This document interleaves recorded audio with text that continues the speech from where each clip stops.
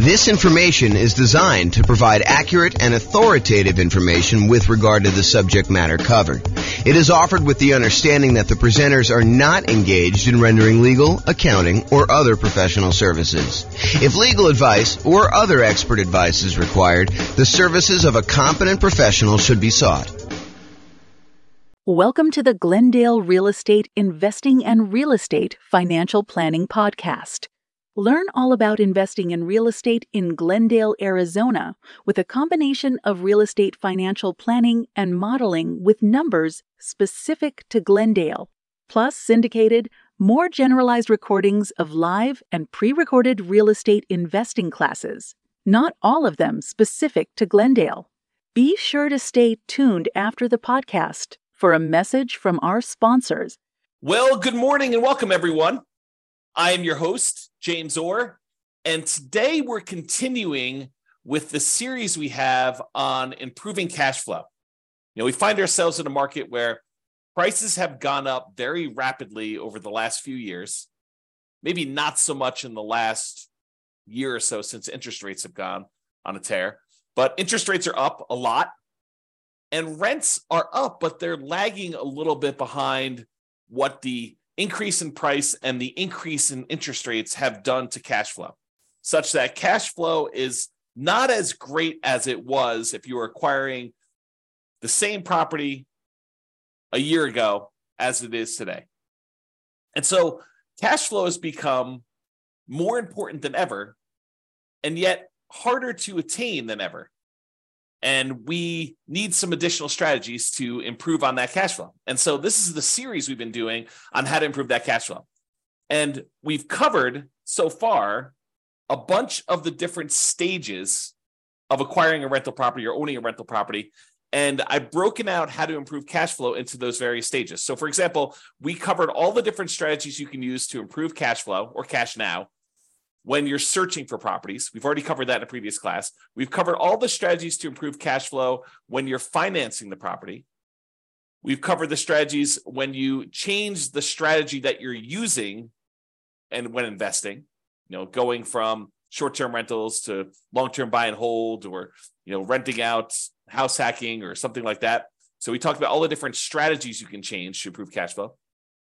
Talked about improving the property to do cash flow. We've talked about how to improve cash flow during the stage when you're marketing the property for rent. And we've talked about all the ways to improve cash flow when you own the property. Now we're going to talk about the last section, which is all the different ways to improve cash flow when you are renting the property. So this is all the stuff related to when you're renting the property. So let's jump right into it.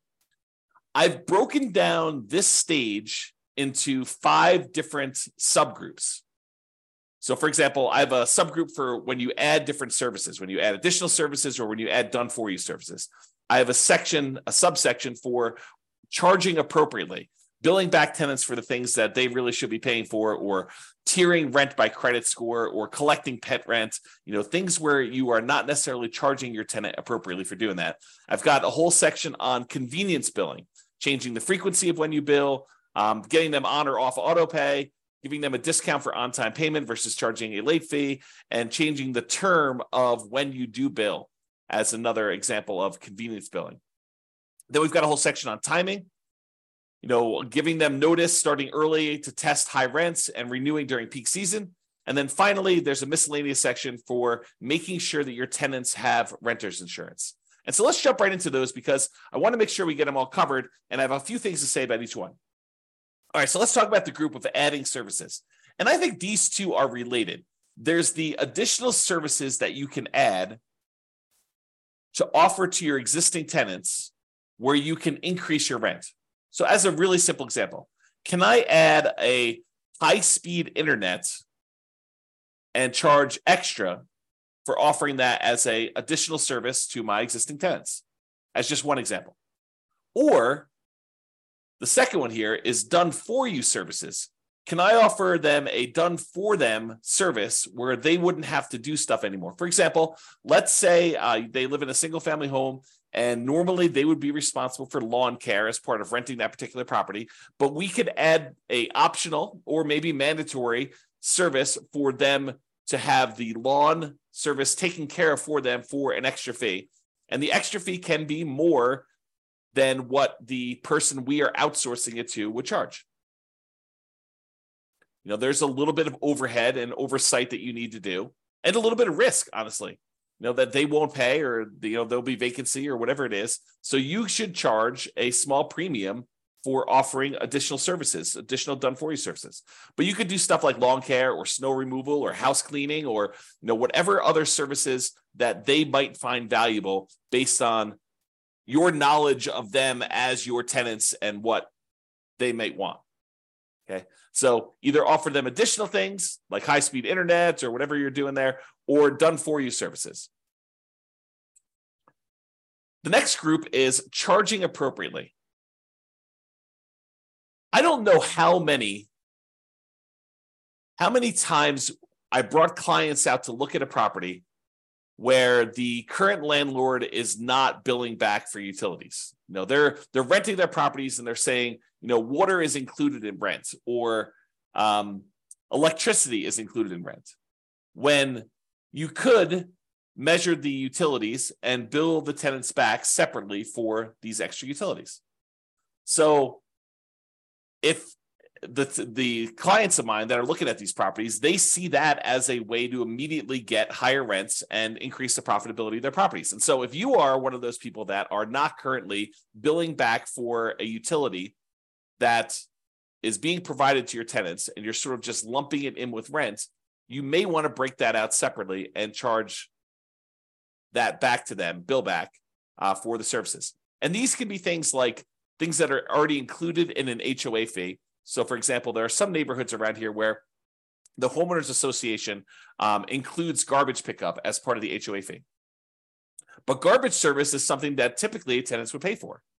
And so I think you could, and definitely check with your attorney on these things, don't believe me, but I think you can and should break out the cost of what it would cost them to have the garbage and charge that back to offset some of the expense you have as part of the HOA fee that you're already paying to get the tenant to pay for their own garbage service. Or things like in our area, we have a thing called non-potable water, where we can use that water in order to water the lawn. However, it's not drinkable water. It's only used for watering the grass and sprinkler systems and stuff like that. And so sometimes there's an extra fee for use of that water. It's usually cheaper water than getting it from the city that is drinkable water. But your tenant is responsible for watering the lawn, and they should be paying for that service. So you should bill it back. Another example is electricity. Or if you're already grouping water in, if you only have one water tap coming in, you've got a 12-plex. A lot of times landlords are saying, hey, look, the water is not metered individually, so I can't go and charge that. No, I think you can actually prorate it. You can make it so that it's divisible by the number of units or by the number of people that live in the unit.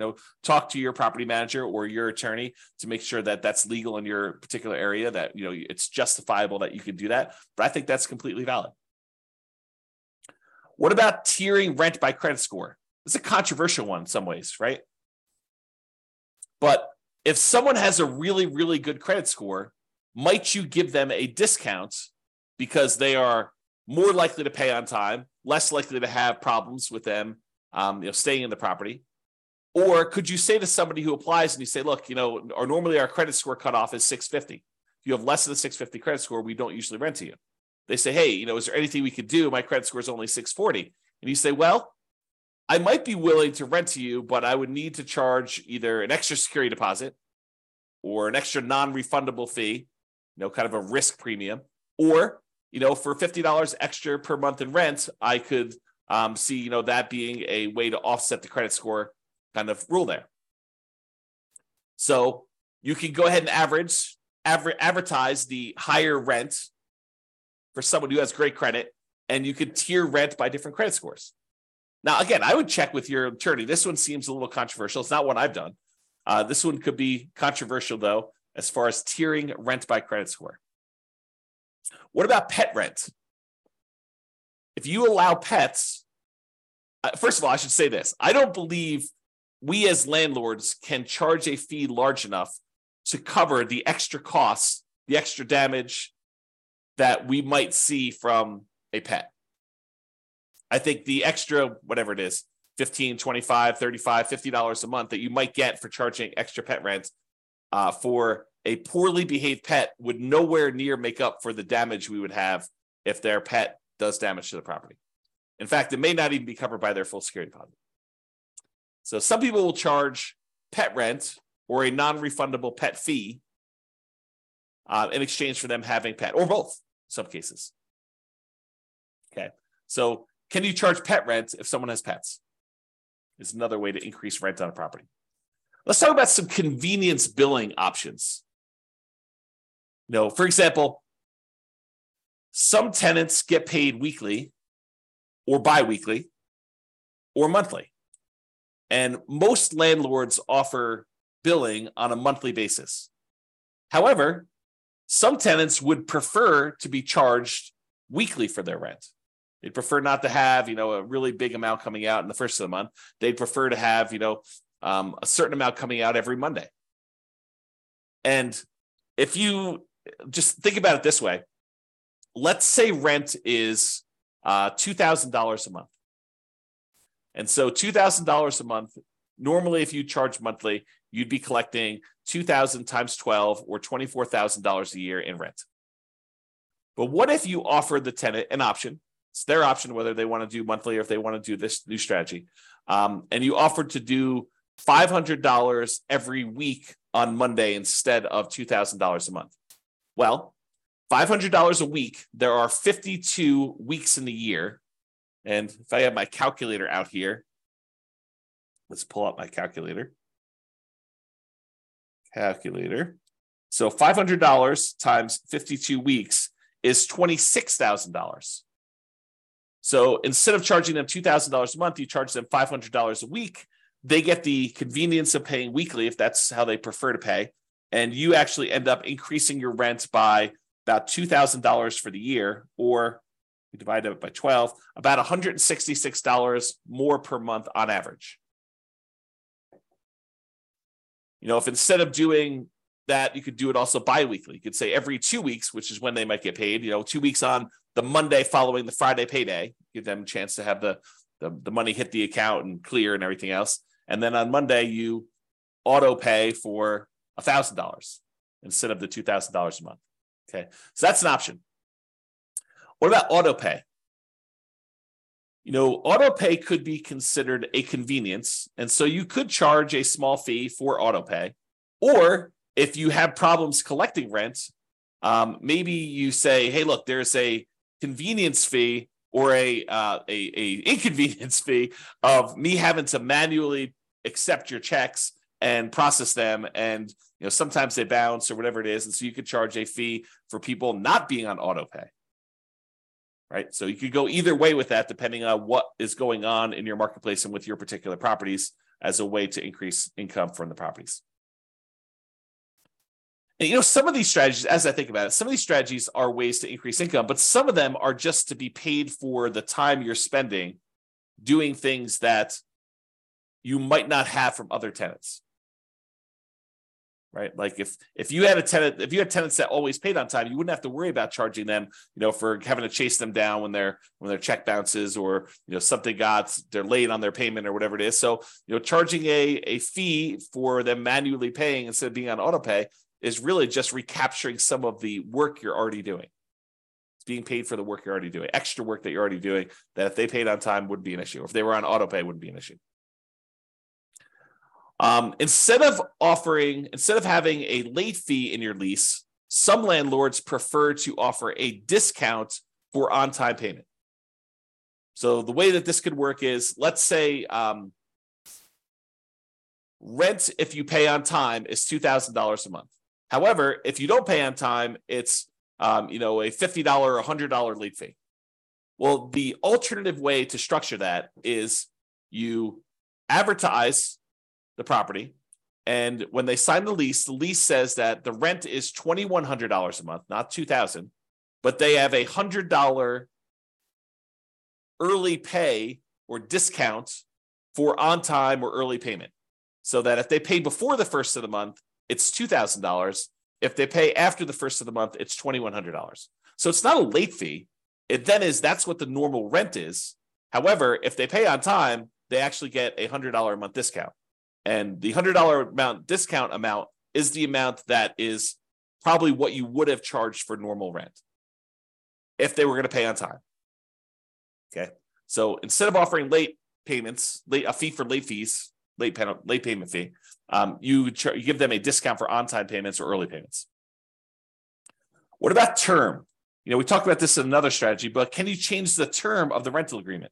Are you going to rent to them by the day or by the week or by the month instead of doing a yearly lease? The biggest example, this most common example, is short-term or vacation rentals. Change the business model to be billing at different periods of time. Somebody wants to do a week-to-week lease or a month-to-month lease, you can increase the amount of rent you get. Typically, the shorter the lease period, the shorter time period you have for your lease, the more expensive it tends to be. A daily rental is typically more expensive than a weekly rental. A weekly rental is typically more expensive than a monthly rental, and a monthly rental is typically more expensive than a quarterly rental. A quarterly rental is typically more expensive than a yearly rental. Think about it that way. All right. So those are the different convenience billing options. What about timing? Using timing in order to improve the rent you're getting on property. So one of the things is giving your tenants notice 60 to 90 days prior to their lease expiration to find out if they plan on renewing and what the renewal amount will be for them. And if they're not going to renew, then being able to start marketing the property early, ideally at least 60 days ahead of the lease expiring, and so that you can test higher rent than you think you might be able to get. And if you don't get any inquiries or calls on that, or any reasonable number of inquiries or calls, within a week or two, then maybe you drop it back down the tiniest bit. But you have 60 days, full 2 months plus, in theory, to be able to market this property before you'd have a vacancy. One of the things we're trying to avoid here is avoiding vacancies. Getting that tenant lined up way before the lease has actually expired and the current tenant is moving out. Now, if the tenant renews, that's great. Then you've got a renewal. You don't need to worry about it. You sign the new lease, 60 to 90 days ahead of time. You get them ready to go for their next year. In most cases, I think rents will probably bump up a little bit, just kind of like cost of living, maybe not to full market rent, but sort of like maybe a halfway of what we saw as a rent increase for the year. That way you don't get stuck 5 years from now with significantly below market rents. You're kind of like increasing a little bit each year. But then if they decide not to renew, then you have this head start to be able to test high rent and test early and lower your rents if you're not getting the responses you need in order to get that property filled before it goes vacant.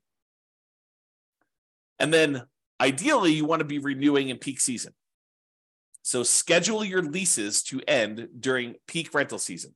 And that may be a little bit different depending on what market you're in. In our market here, it's probably in the springtime, kind of like spring to early summer, like May. So schedule your leases to end during peak rental seasons. You don't want a lease to end between Thanksgiving and Christmas in most cases. So what if you have a tenant that gets evicted and they happen to have the property vacated, right after Thanksgiving? Do you do a year lease from Thanksgiving? No, you do not. You market the property because it's vacant right now, but you tell them that the lease is either a short lease, like it's a 6-month lease to get them on cycle, or it's a long lease, it's an 18-month lease to get them on cycle. But you don't voluntarily put a year-long lease in place to have yourself be vacant again in Thanksgiving and Christmas. You're setting yourself up for failure. You're setting yourself up for below market rents if you're constantly having to market your property between that Thanksgiving and Christmas time. So you want to go and optimize your rent. So sometimes you might have a 14-month lease. Sometimes you might have a 17-month lease. Sometimes you might have a 6-month lease, although I prefer to do at least a year. But you do whatever you need to do in order to get on peak season if you find yourself having to lease a property at a less than optimal time for the first one. Then after that, ideally the lease is coming due in a period of time where it's optimal and you can just renew for 1 year at a time based on that. But get on cycle to begin with and then work with that. Okay. So those are all the things with timing, making sure the timing is in your favor for doing that. And then finally, renter's insurance. And you might be saying, renter's insurance, James, why is renter's insurance on here as a way to improve cash flow? Well, It's not an issue unless there's a claim, right? If you have a tenant living in a property and something happens to the property, there's a fire, there's some type of flooding, there's a roof leak or something like that, and something in the tenant's property gets damaged, and they come after you to pay for their $5,000 kind of like furniture stereo system because the leak was there and they somehow think it was your fault. If they have renter's insurance, their renter's insurance will cover them for the damage. If they don't have renter's insurance, they think you're responsible for the damage and they're going to come after you. So by having renter's insurance and insisting that your tenants have renter's insurance and verifying that your tenants have renter's insurance, you are less likely to have, even if it's a false claim, right? But you're less likely to have a claim against you to cover damages should something unexpected happen to your property and your tenant now thinks that it's your fault and that you should pay to replace all their clothes or their furniture or their television or whatever it is that they've got there. Or maybe the carport falls in because, it's gotten old and they had their car parked under there and it snowed or whatever, or there's a hurricane. You want to get yourself out of these situations where you are responsible for the tenant's personal property because your insurance will cover the property, your property itself, the physical building. But your insurance as a landlord does not typically cover what the tenant owns inside the property, the tenant's personal property. For that, they need a separate renter's insurance policy, and they're relatively inexpensive. Just the renter needs to get one and have one and keep it in place so that if something does happen, they don't lose their personal stuff. You'll have insurance to kind of fix the property, but you will not have insurance to replace your stuff. And you don't want to have to make a $5,000 claim. I mean, $5,000, this happens, once every couple of years, which you probably won't. But if it could, we could be talking, $200 a month in worst cash flow by having a $5,000 hit if you amortize it over that period. All right. So in conclusion, optimizing cash flow is really about maximizing income whenever we can and minimizing expenses. And today, I think a lot of the ideas we had, there may be a couple in there that were a little bit larger, but a lot of the ideas we have were like really small amounts. And I think for a lot of folks, you wouldn't even bother with a lot of these unless you were really trying to optimize and get like the most small wins on your property. I think for the most part, if you do the big things, use the right strategy, get the right financing in place, kind of do the things to make sure that your property is rented and rented right. I think you don't need to play around with some of these things that might increase it by $25 or $50 a month. Because I think you get to a point where if you've already optimized in other areas, adding these additional ones on there start to get excessive. If rent was $2,000 a month, and you've done a couple things to kind of bump it up to $2,050 or $2,100 or maybe $2,150, then if you think you're going to add another thing on there that's going to get you an extra $35 or whatever it is, I think it's harder and harder to do those extra amounts. The further you get away from kind of like the range of rents that you're getting, the harder it is to get those additional wins, additional improvements. Okay. So there are things you can do on properties you already own that will improve your cash flow. That's sort of what we talked about today.